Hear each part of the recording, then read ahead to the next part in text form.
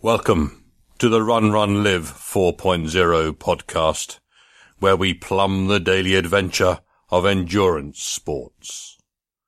Let us seize this precious moment together and squeeze the life from it like a golden lemon sent to us fresh today from the emissaries of the gods.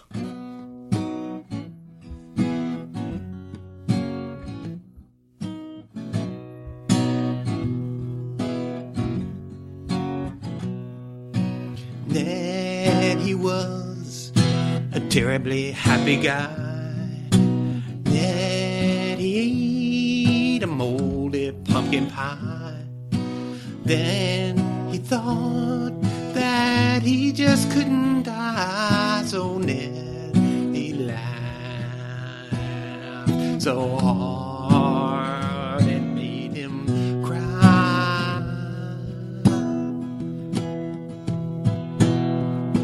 Made him cry.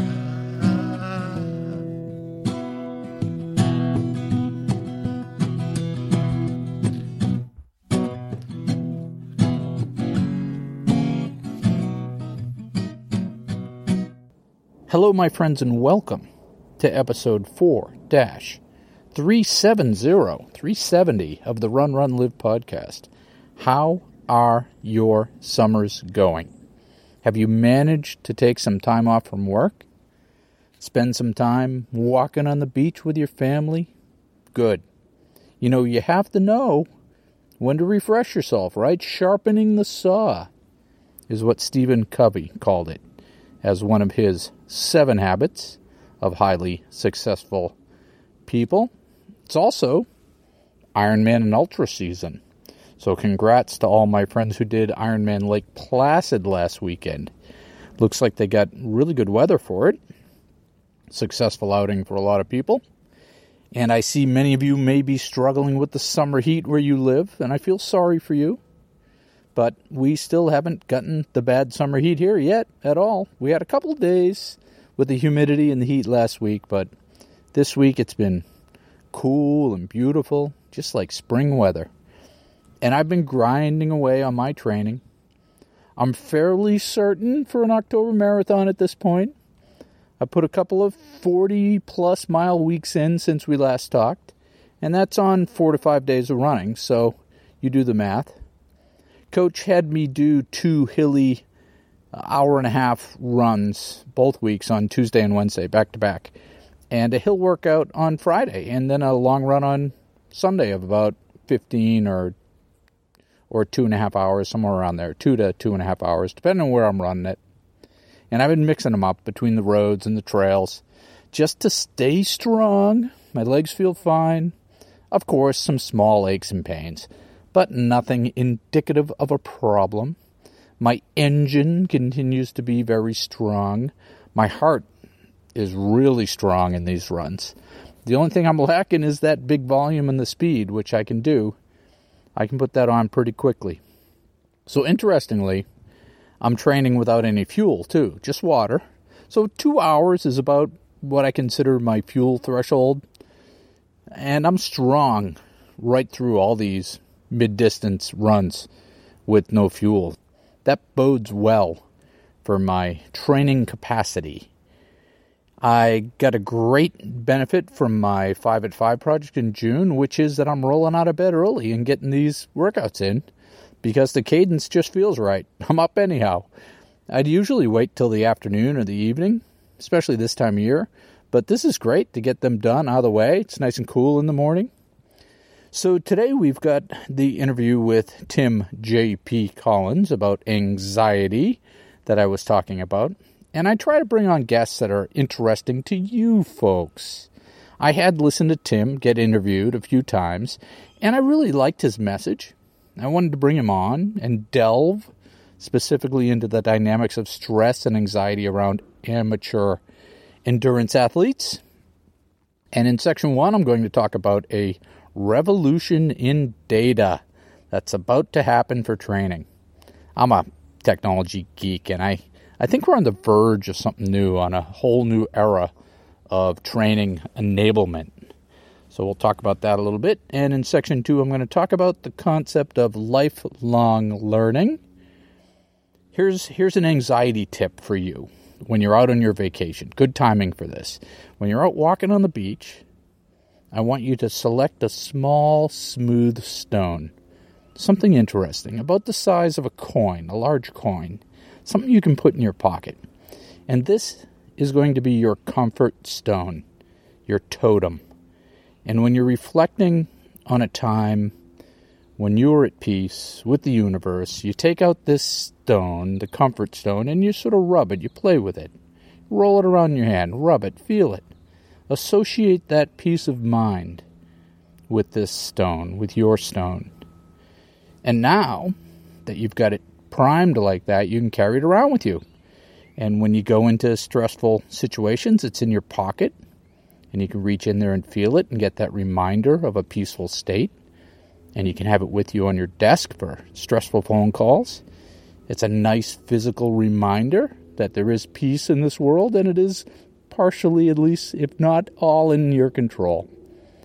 I had a good run, a good couple weeks with my red raspberry bushes out in my garden. They kept me in smoothies and enlightened my oatmeal for a couple of weeks, but they seem to have taken a break now. They've petered out. They'll keep producing, but not at that same volume. But the black raspberry bushes, the ones that I did not plant, the ones that I have been cutting back and fighting with for years, oh, they're full of ripe berries. So let's just review that, shall we? The bushes I planted, cultivated, watered, tended, fertilized, they had some berries. But the weeds that I fought with my machete, that found their way onto uncultivated land, that compete with the other bushes and wildlife, those bushes, they're resplendent with bounty. So what's the lesson? Sometimes you have to give in to what fits in that environment and stop trying to control everything. So enjoy your berries, and on with the show. A quick reminder to you that Run, Run, Live, the podcast, is ad-free and listener-supported. And what does that mean? It means that you don't have to listen to me trying to sound sincere about Stamps.com or Audible, although, FYI, my Marathon BQ book is on Audible. It's quite good. We do have a membership option where you can become a member. As a special thank you for that, I will give you access to members-only audio. And there are some book reviews, some odd philosophical thoughts, some zombie stories, and I curated some old episodes for you to listen to. I recently added that guy who had his foot removed so he could keep training. That's a great interview. And my first call with Jeff Galloway. And curated, by the way, means I add some introductory comments and I edit them up a bit. So anyhow, become a member so I can keep paying my bills. And on with the show. It is when we learn to leave our comfort zone that we find ourselves communing with our inner strength.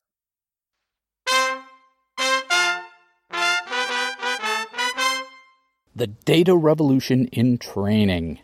Heart rate versus ventilatory threshold.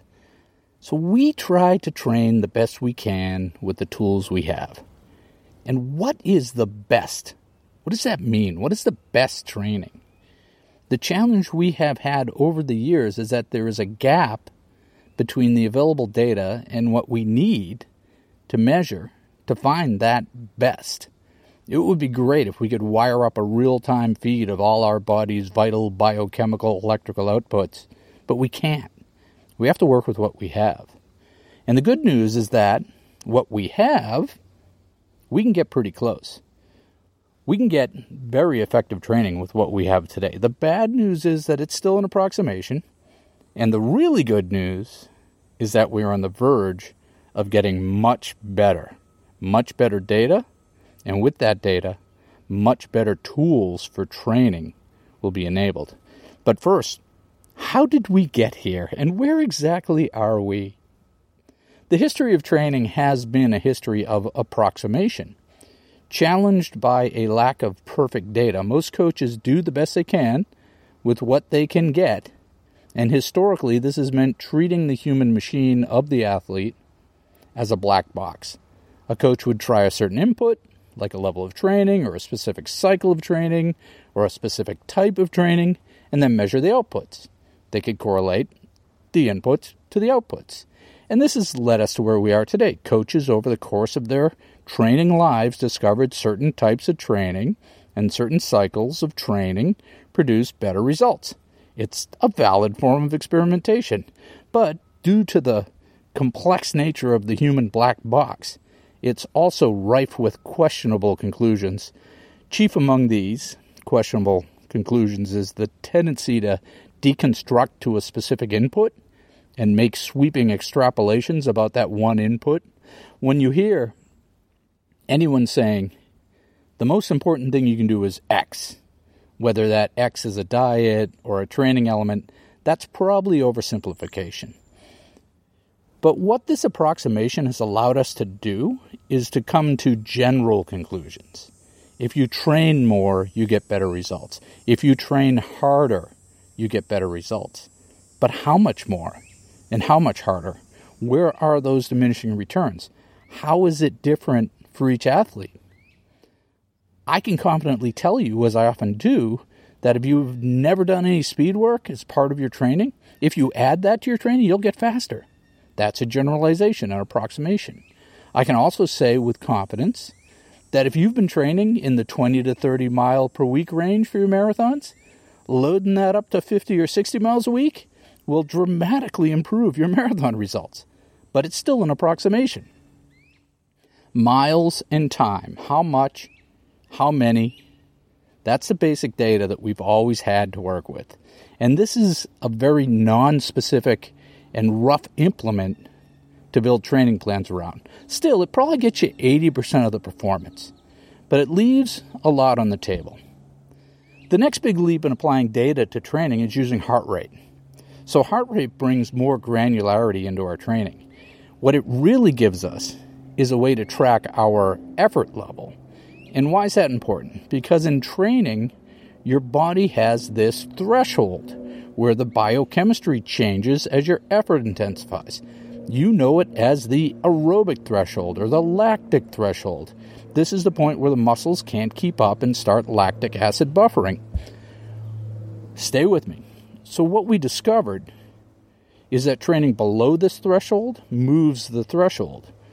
Heart rate is a better, still an approximation, but a better way of determining where you are in relation to that threshold. We can move that threshold and run longer and faster.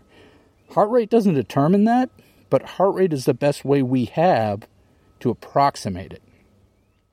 And what we really want to know, what we really need to know, is what is the athletic capacity of our body? How far can we go? How deep is that well? And we can actually measure that. It's called max VO2. The max VO2 test. This directly measures your aerobic capacity by measuring the volume of your lungs and correlating it to the effort. It's been hard for athletes to access this data because up to this point you need a lab to be able to measure max VO2. But we're on the cusp of being able to take this ventilatory threshold data, gathering this data, and take that out of the lab and into the training. And this will give us a direct measurement of what we have been approximating with heart rate. So being able to measure the ventilatory threshold real time will allow a finer tuning of the athlete's training. And we will be able to move the conversation beyond, are you training too much or too hard, to specifically where you are training in relation to that specific athlete's capacity to perform on that day in that moment. And we will have the specific real-time data on that athlete's response to the training effect and to recovery. And it's not just the data. It's what we can do with this data. We will soon be able to start setting loose learning algorithms on that data. And what used to be my coach telling me to take a day off will be an artificial intelligence telling me mid-run to slow down, lower my effort, or even call it a day. So we're shaving away at the perfect training plan. We're getting closer. But we'll never get there. It's Zeno's paradox. Reductio ad absurdum, Achilles and the tortoise. There will always be a better set of data. We can always do better. There's no end point. But these are exciting times for endurance athletes. We're on the edge of a data revolution in training. And now for today's featured interview.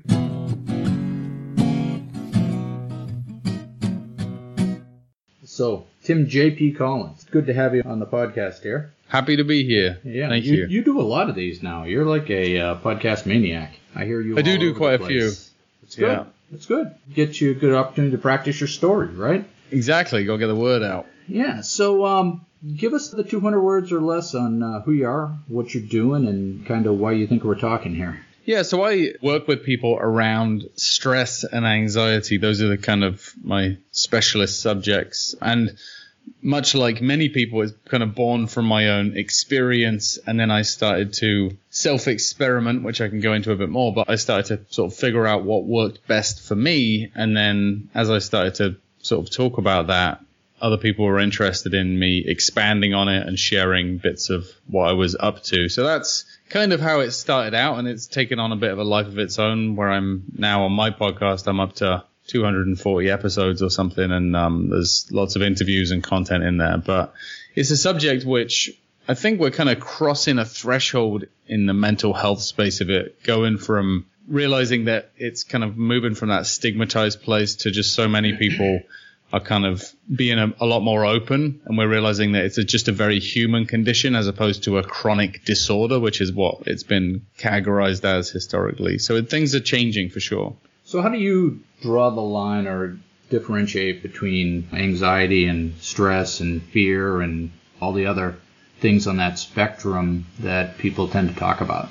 I think that, first of all, like all of these emotions are very natural. If we look at our kind of ancestral humans, we were pre-wired to have a negative bias. We're looking for threats. We have an amazing threat detection system. That's why the human species has endured as long as it had. If we were all lackadaisical, lying around drinking cocktails, we would have been eaten by tigers. So it has to be that we're looking for threats. And so fear is essentially that, where we're looking for what are the things which could kill us, which could hurt us, and which could threaten our lives. And then anxiety, for me, is when that kind of gets out of whack and the event could be over, but we're still thinking about it, or we're kind of projecting into the future and saying, what if that happens again?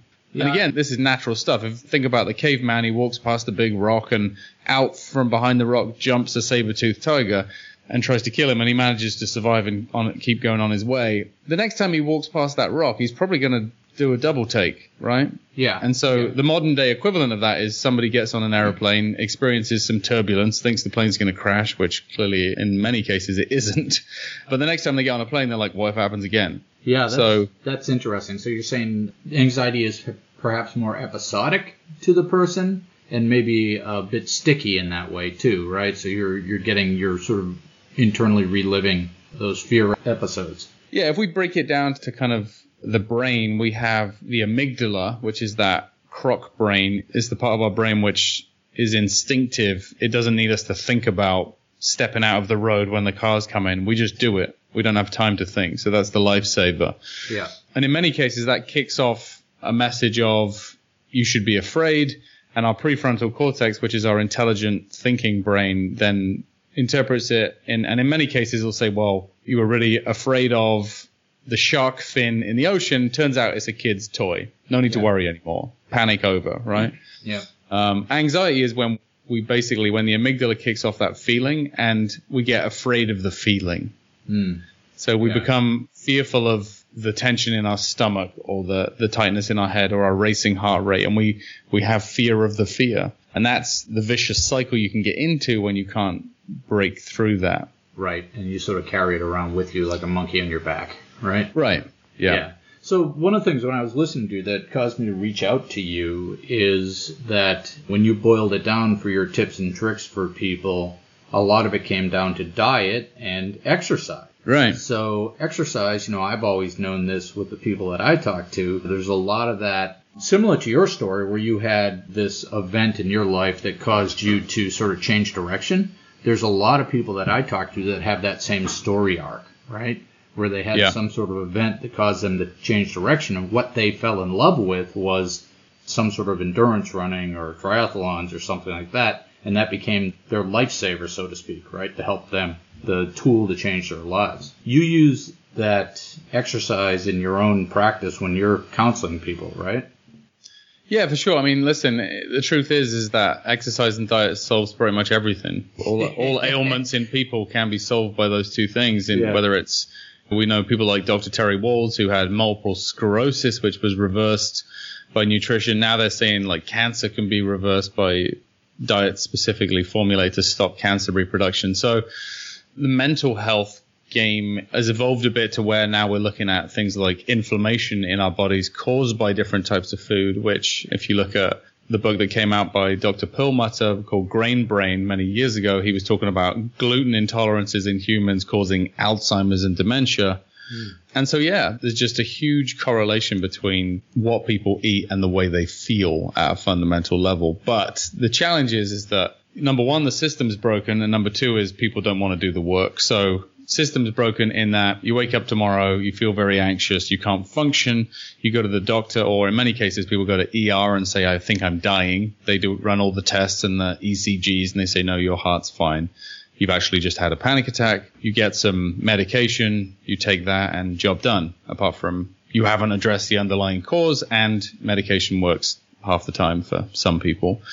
And so people kind of miss out the fundamentals. They miss out the diet and exercise piece because they go looking for the magic cure, which is kind of the world we live in today where we expect things to be fixed. And so, yeah, so then people either come back to my work and this type of stuff and consider the longer road. And it's kind of like, I always go back to the fitness angle, but if you wanted to run a triathlon, you couldn't just go out tomorrow and run one. You'd build up over time and you get fitter and you get in shape, and eventually you could do it. And so mental health is the same thing. It takes time to make people feel good. It takes time for them to heal. It takes time for them to cultivate confidence so that they can then do what they want to do with their lives. Yeah, and part of it is, though, if they see initially early stress relief or early positive movement by doing something, they're more likely to continue with that, right? Yeah, I mean, we have examples of this all the time. You have the phenomenon, the runner's high. I went to the gym yesterday, wasn't feeling it at all, probably because I had to do squats. And I put on some crazy rock music and just got my head down and did it, and I came out feeling great. Now, you can't, even with the current level of awareness, I still can't see that going in, even though intellectually I know it. It doesn't feel like it's going to happen. You just have to trust the process. And many of these things are the same. It's kind of like getting fitness. You have to trust the fact that if you run 5 miles and then run 6 and then run 10, that eventually your body will adapt to that. And we're amazing at adapting to change, but we have to force some change. Yeah, and I can tell a lot of the people that I interact with in the running community anyhow, they are using endurance sports running sort of medically, right? I can tell that they are normally somewhere on that depression spectrum, and they've figured out that this is their way to stay engaged in the world, right? It's a biochemical stress reliever for them, but like I said, it also provides a purpose and a goal. It gives them something to hang their life on, and one of the things that gives people anxiety is uncertainty, right? So if they Absolutely. have a purpose and a goal, even if it's one they've constructed themselves, like I'm going to go run that marathon, you just have less anxiety because you have sort of that through line in your life to get somewhere. Does that make sense? Yeah, and just the fact of having that vision, having that goal of putting your mind to something and doing it, the commitment level, first of all, is going to change the way that you think. And then going through the motions of doing the run or doing the swim or doing the bike or whatever it is, you're going to get the good chemical benefits from that. There's been lots of studies that have said that exercise is as, if not more beneficial than antidepressants for the treatment of depression and anxiety. The more I learn, the more I believe that even more strongly. But think about the community that you have, and once you go out and do a triathlon, you're going to meet other positive people who are trying to do things with their lives. You're going to meet people who are aspiring for greatness in their own individual way. Exactly. Sat at home watching TV or going to the pub or whatever it happens to be, you're just not going to be surrounded by those type of people who are going for it. So you're upgrading your social network in real life. you're upgrading your physical body in real life, and you're going to have to fuel it with nutrition if you want to get to like a high standard of kind of recovery and performance. And so all those things combined is pretty hard to continue to have depression or anxiety at the same level. It may not be cured, but you're absolutely going to make a huge difference. Yeah, and I see the trajectory is typically people get into the sports because going out and run it every day is easier than addressing their diet. But at some point it catches them, whether with age or whatever, it catches them where you just have no choice. And because you're involved in some sort of physical activity, you become very aware of what your body's doing, and that necessarily leads you to the diet thing, right? I've done this for years, tried to outwork it, and I have the type of body where I just have to be mindful, because the classic, you can't outwork a bad diet, is true. I mean, you might be able to do it if you're 19 and you're playing football, training, doing 2-a-days, you can eat pizza and drink Coke all day, but for most people, they can't do that. And so at some point, you got to get smart around that. And when you do, you'll realize that it actually makes you feel a lot better anyway, right? Yeah. There's lots of side benefits, but people are always looking for, like, how can I have 4 or 5 beers a few times a week and still be able to perform? Well, you just can't. I'm sorry. There's just some hard truths where you just have to say, like, I just got to do it less or put it down for a bit. You just can't do everything. Right. Yep. And you learn that over time. Yeah. So one of the reasons I want to talk to you is that I think the sports aspect of it, the endurance sports aspect of it, tends to have an addictive quality as well, which can lead to actually create anxiety for people, right? So there's a point where people get tied into the community and they get led down the path, and they go from doing 5 miles to 10 miles to 100 miles, where now they've built this self-expectation. They've built themselves up that they have to keep performing at some level. And it's very difficult to step off that treadmill, pun intended. Yeah. It actually becomes part of their stress, right? For sure, yeah. If you're trying to, as you age, continuing to get record times and win races and all that kind of stuff. One of the best lessons I've learned in my life in recent years is this concept of not being attached to the outcome. And because so much of performance and sports and business and life and everything we do is about for an end goal. Imagine if you just did it for the training. Imagine if you did it for the process, for the journey of getting there, and then on the day, whatever will be, right? I think that's a much lighter way to consider sporting endeavors. And because the byproduct of you doing it is that you're going to have good physical and mental health, you're going to be taking care of yourself. But if you're going to extreme, if you're a 45-year-old man and you're trying to beat records and win triathlons and stuff, then at some point you're going to get to an age where you're not going to be as fast as you used to be. And it's going to be a nice, graceful, slow and steady decline. And one of the other concepts that goes along with not being attached is so often we're hard on our bodies and we're like, damn it, my ankle hurts, or damn it, my knee hurts, and we got taped up bits of our bodies and we're still trying to perform through the pain, and we're taking medication so we can finish the race or do whatever the endeavor is. And I think we have to look at that and say, like, we should be giving back to our bodies and basically rewarding ourselves and being gentle on ourselves. And this flows over to the mind game. But how often do you reinvest and say, I'm going to get the massage, or today I'm not going to bang out another 20 miles. I'm just going to stretch and go and sit in an ice bath or have a hot tub or just cycle gently for a bit and just take that. Because I think the long game is being as good at backing off as you are at pushing sometimes. Yep, and that's something I think you learn through the cycles, especially if you've gone through a few injury cycles or you're getting older. What about getting a coach? I mean, does getting a coach help here? I mean, either in the athletic sense or in the general sense. Yeah, I mean, coaches help with everything. Coaches just help with everything. That's why Olympic athletes, professional athletes, amazing business people have somebody they can go to and say, I mean, I have them in my life today, well, paid and unpaid, but people I go to and say, here's an idea. Should I proceed with this, or I just need somebody to run it by? So just that concept of going to somebody else and getting some advice is very valuable. Then you have the added benefit of accountability. If you say it out loud to somebody else that you're going to start the business or run the marathon or whatever the thing is, it's just much more likely to happen. And then layer on top of that somebody who's done it before and has the experience, then it's multiplier times again across the board. across the board, whatever it is. I was heavily into real estate at one point in my life. I read a couple of books and then thought, I just want to ask the real person some questions. So I hired a coach. It cost a lot of money, and I made 10 times what I would have made if I just tried to figure it out on my own. Yeah. Because I didn't make the mistakes. I didn't buy the wrong house in the wrong neighborhood. Right. Yeah. It It accelerates your learning curve, right? So instead of having to go around the horn 3 times and learn from your mistakes, you're learning from somebody else's mistakes. Got it. Yeah, exactly. Yeah. It eliminates the learning lag. So I was actually looking at an article this morning that came out that said runners are getting slower across the board. And I think this might be part of this realization that less people are focused on the outcome, right? I mean, it always gets interpreted by the general press as, oh, people are just fat and out of shape now. But I think some of it is also just people are letting go. They're seeing it as a lifestyle as opposed to the outcome, right? Like you said. Yeah, I think the outcome's important, but not at the detriment of the experience.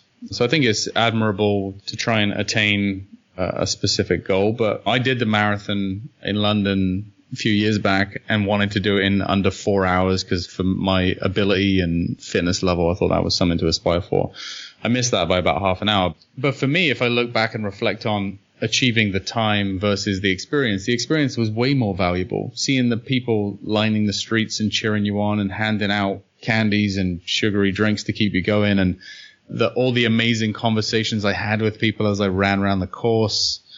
That was the value, was in the human connection, right? That was the bit where I think back and have a lot of affinity and fondness for those types of events, because I just think the people you meet on the way round, that's what makes it great. If I did it on my own, imagine if you did the marathon 26 miles on your own, just running on a treadmill versus in that environment. It's just a world away. And so that's the valuable bit, not the time. Yeah, and the experience. I think I've heard you talk through this before of experience versus stuff, right? Yeah. If you want to be happier and you want a richer life, try to lean towards collecting experiences versus stuff. And experiences by nature involve other people, right, and other places. So I kind of correlate this to adventure as well. That's how I like to put it. Absolutely, yeah, you got it. So you want to schedule up some good adventures, all right? And that can be stressful as well. That can give you some anxiety. But there's another piece to this which I think is interesting. It goes way back to when the old timers used to talk about success strategies and that sort of thing. They used to always say that action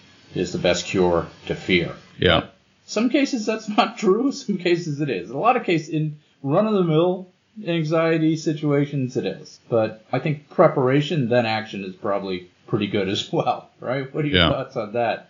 Yeah, I've heard somebody say something before, fear is excitement without the breath. And so I think from a physiological point of view, anxiety and excitement do the same things to our bodies. It just comes down to a lot of interpretation. Almost like a performance biochemical cocktail that our body gives us, right? So it knows we're about to go on stage, and it gives us this little shot. And we get to choose whether to use that as a panic attack or an excellent presentation. Yeah, and I would say to anybody who feels like that sometimes, it's very useful to just say out loud, I am excited. I'm excited. And smile and believe it and own it and go down that, consciously choose that road instead of waiting till you get in the spotlight to start your speech or into the interview or whatever it is. Say, I'm excited about this. Like, I'm ready and prepared and off we go. So you kind of make a choice. But yeah, and that's why I always use the sports analogy for that one. If you see people getting interviewed at their NFL debut or whatever it is, interviewer says, are you nervous? They say, no, I'm excited. As the sweat rolls down their cheeks and their heart's racing, they're ready to go out and do battle on the field. It's very useful to have that response. If you were stood there and just cool as a cucumber, then that doesn't help you win. Yeah, and I've seen so many people, especially at the marathon distance, where they just talk themselves out of it when game day shows up. Somehow it's easier and less stressful to fail than to sort of hang with it. I don't know what the dynamics of that are, but we see that a lot, especially with the amateurs. Yeah, and I think action helps a lot because once you start moving, then it breaks up a lot of that. Anxiety is much more difficult to handle if you're kind of stood still versus if you're doing something, if you're taking action, even if it's the wrong action, at least then you'll know that isn't the right path for you versus being stationary just doesn't help it. There's no way for it to dissipate. The only way through anxiety is to literally pick it up, throw it over your shoulder and say, I'm carrying on, like I'm going through this. You can't go around it or avoid it or defer it, like it's going to hang around. And that's why if you think of exposure therapy, which would be micro dosing of the thing that you're scared of over a prolonged amount of time, makes you not afraid of it anymore. If you took somebody who's deathly afraid of flying and said, right, well, now you're an airline steward, every day we're going on the plane, and you manage to get them on it, then over days and weeks they would get comfortable with that. Yeah, that's interesting.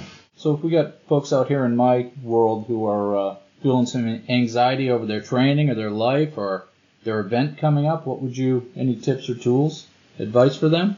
Yeah, for sure. I got lots to say about that. So the first thing I would say is going back to what let's look at the experience as opposed to just the outcome. So if you're an amateur, for instance, and you're going to run in a race, I appreciate it's very important and all the rest of it, but the experience, the journey to get in there, the journey to the race, the journey to the finish line is way more important than when you cross the finish line. All of the training you've done, the people you've met, the books you've read, the videos you've watched, all of that stuff, that was all the gold. It wasn't just crossing the line and getting a medal at the end. That's just, that's the finishing piece. So I think that's kind of really important. And the other thing is that I've come to realize through doing this type of work is that if you look around and think it's just me feeling like this, which is what fear and anxiety makes us feel very insular.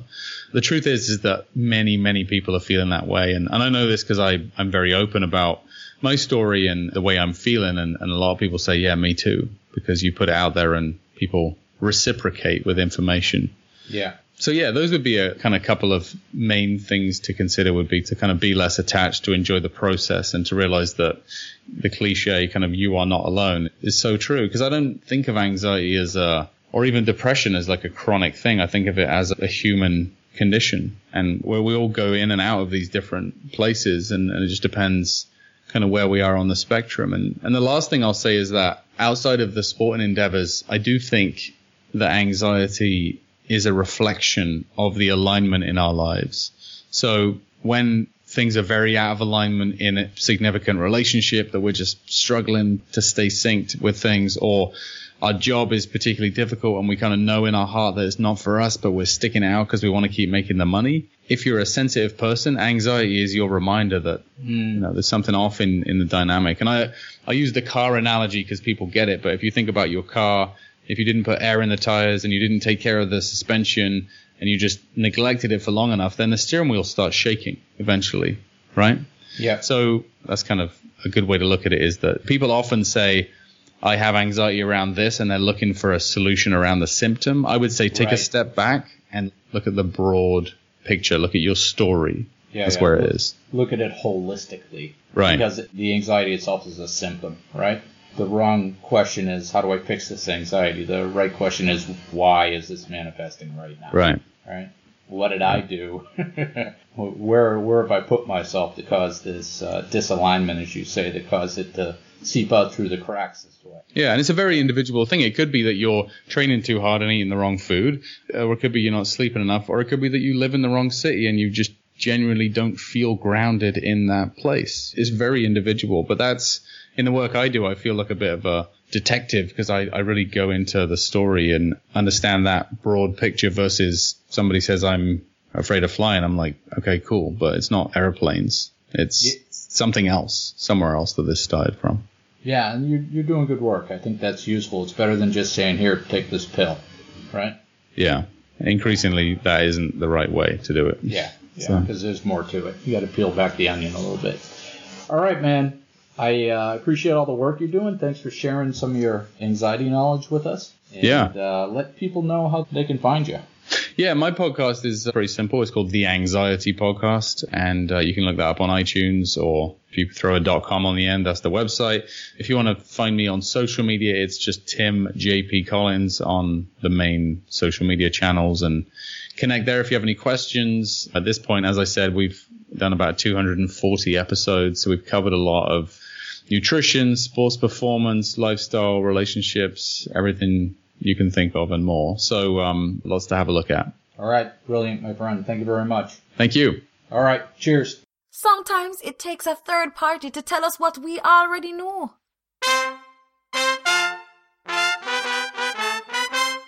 Self-study for life. The bigger you grow your island of knowledge, the larger the shoreline of what you don't know is.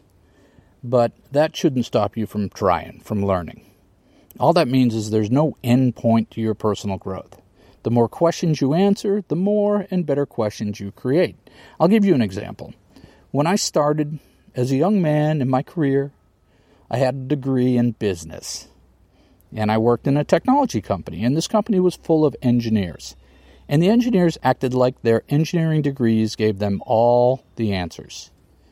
So I went back to school at nights, and I got myself an engineering degree. And you know what I discovered? I discovered was they did not have all the answers. They had access to a practical and useful body of knowledge, but it was not a universal set of answers. If anything, they had more questions. The more I learned about calculus and physics, the more I realized how little we know about the universe we live in.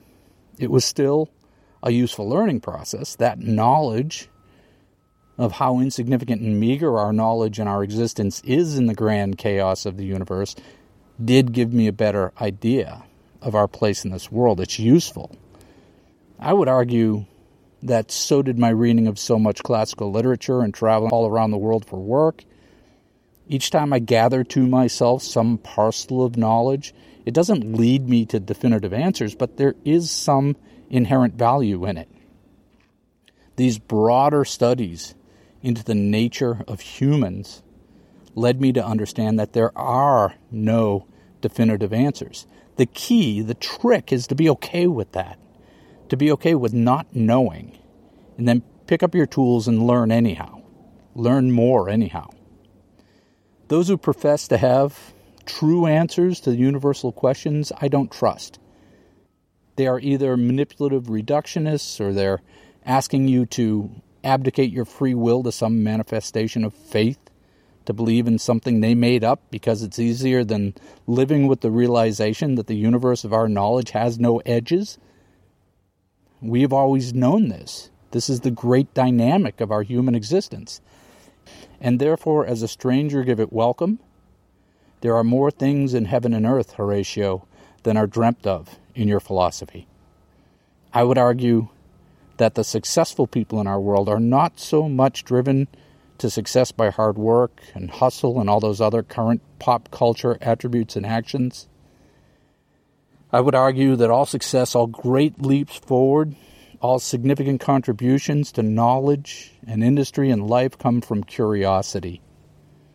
And curiosity wins when you get over the fact that there will always be things that are unknowable, and commit to learn what can be learned anyhow. And if you commit to a life of learning, regardless of outcome, you can transform your life in the here and now. Great, Chris, you say. So how do we do this? Wonderful philosophy, but how do I work that into my life? What's it look like practically? I'm glad you asked. Here's some tips, some guidelines. So the first one is to make time for self-study. And this could be 20 minutes or 30 minutes or 10 minutes in the morning or the evening or at lunch as part of your routine. The important part would be to actively schedule it and do it. Set your timer for 20 minutes and read or study until that time is up. Dedicate that time. Commit to it like part of your training. And you might say that 20 minutes a day isn't worth the effort. I have crates full of books that I have read that would argue differently. It's okay if this doesn't come naturally to you. There are books that I have read that I had to bash my way through 20 minutes at a time over the course of years. And I stayed with it because I knew the things I could learn were important. Secondly, use that in-between time in your life as an opportunity to study. With your smartphone, the tendency these days is to take that standing in line time and use it to surf some social media timeline, which is the learning equivalent of eating potato chips while drinking soda pop. Instead, have a few books or audios. Have them queued up and ready to go. You can read books, listen to audio. Take courses on that smartphone too, you know. And if you add up all that driving, wandering, walking, and waiting time in your week, you've got plenty of time for learning stuff. Third, sample things that are outside your comfort zone, outside of your domain of expertise. And whether these are things from a discipline that you have no knowledge of, or things that outright make you uncomfortable. Learn broadly. It is these broad learnings, these horizontal curiosities, that enable us to make connections between seemingly unrelated data points. Think of it as trying on different costumes. These broad, seemingly unrelated ideas are the raw material of innovation and creativity. Don't get stuck in one genre or domain. And listen to your network if you want to know what to look at. One of the cool things about the universal spread of information right now is that you can crowdsource your studying. Many of the interviews of successful people, they ask, what books would you recommend? And when you hear 2 or 3 different people recommending the same book as formative or impactful, go get it, read it. And then finally, don't just learn, try to process what you learn. When you come to a passage that knocks loose some electrons in your brain, make a note. Capture that learning and process it. Write about it in your journal or share it with someone else and get their opinion. That picking up and inspecting the thing, the stuff of an idea, will change the shoreline of your world. And those are my thoughts on being a curious self-learner throughout the course of your life. What is the value of having all this knowledge bundled up and bouncing around in your brain? Well, it gives you the raw material to create things. It gives you the basis to think critically and effectively. But at the end of the day, the end of the long, long day, curiosity and learning are a reward in themselves. Okay, now we're going to move you towards the exit, please. Okay, my friends, you have scampered, scurried, and anxiously run to the end of episode 4-370 of the Run, Run, Live podcast. Now you can relax. You can relax now. You're in a safe place. And like I said, I'm training for an October race, probably the main marathon. I'm going to interview the race director today and see if I can weasel a comp entry out of him. But I do. I love these old marathons, these old city marathons that have been around for a long time. I like running those. I'll probably do the Wapak Trail Race as well, which is one of my club's races. You should come up and do that. I might do it as a 2-person relay with Teresa. She and I are still planning to climb some mountains, but she's super busy with school, so we've scaled back those expectations. I caught a big bunny in my varmint trap.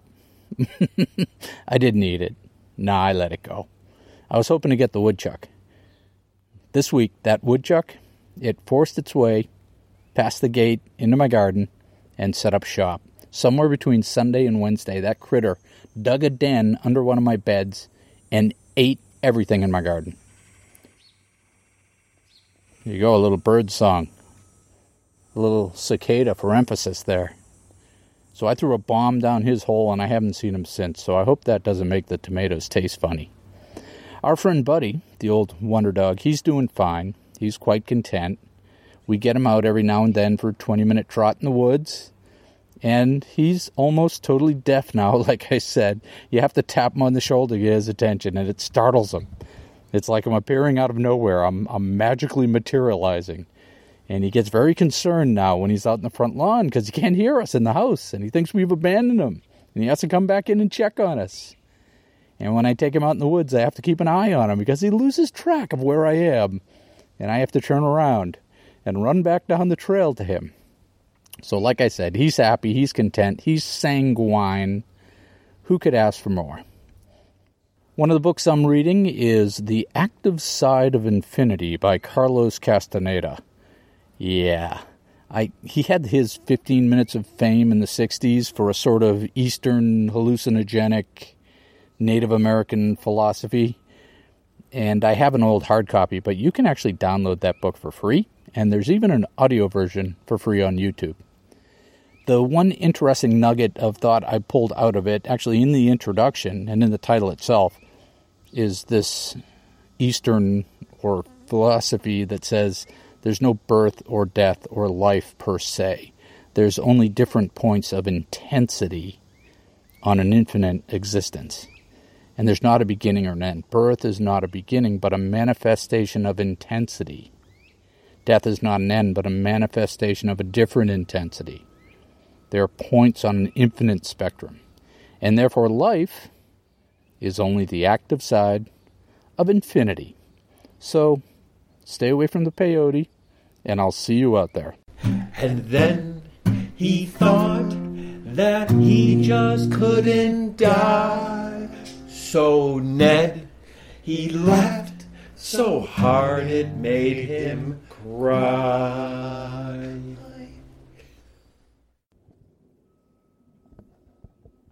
All right, we'll see how this goes. Recording outside in the backyard. Hello, my friends, and welcome to episode 3. Oh, wait.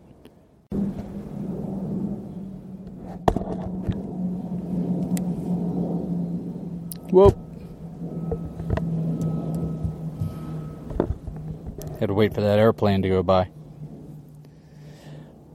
Alrighty then.